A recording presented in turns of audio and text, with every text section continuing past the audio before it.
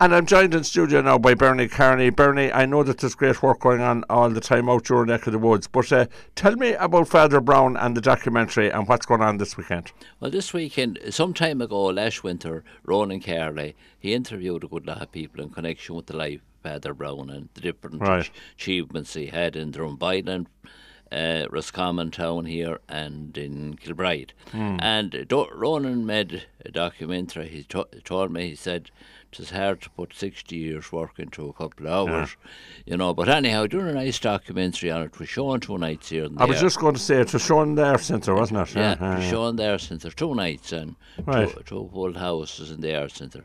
But anyhow, then there was an odd one. Older people maybe saying, I won't go to Roscommon, but maybe you could have if you had it out here. Out here. So I suppose it's out here on Saturday night. In the Kilbride Community Centre. Kilbride Community Centre starting around 8 o'clock. It's a tenner, all right, to get in, but that will be used as kind of a contribution towards. There's a statue. A statue going up there to Fr Browne. Statue in Kilbride and a bust in Darren because you know he was parish priest. Right.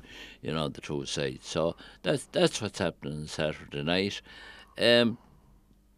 I suppose, you know, to do it out there, it's different. So Brendan, who we're very, very familiar with here, Brendan is supplying the technical end of it, No better man, No better man. And that'll be on Saturday night. As I said, tenner to get in. Again, there'll be some tickets sold, and I'm sure there'll be spaces people on the night. The door, because the place is well fit to hold 400 or 500 anyhow.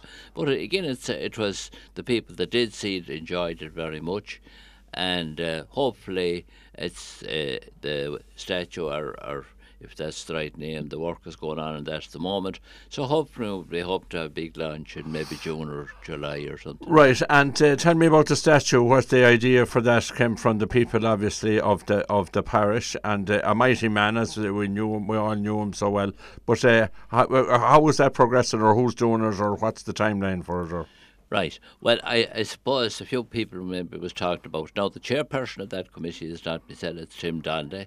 Tim was always a very good friend of Fr Browne's, and Tim talked to a few people, and from there, that's what it came out from. It's been done by Feelies and Boyle, and as I said, I suppose it's life size. Right. No, someone said that isn't that big still, but yes, I know. But it's life size anyhow, and hopefully now we have a few things, I suppose, to tie up yet, because we'll be able to get someone now in some person to do it. To do probably some government person maybe, or something like that. Maybe that's how we'll go on till could be July. Right. Okay. You know, when it's done, but it'll be erected, as I said, in 4 Mile House, and a bust in Darren. A bust in Darren. All right, well done, and it's a great way to remember a mighty man. Bernie, thanks for that. Right, thanks, Seamus.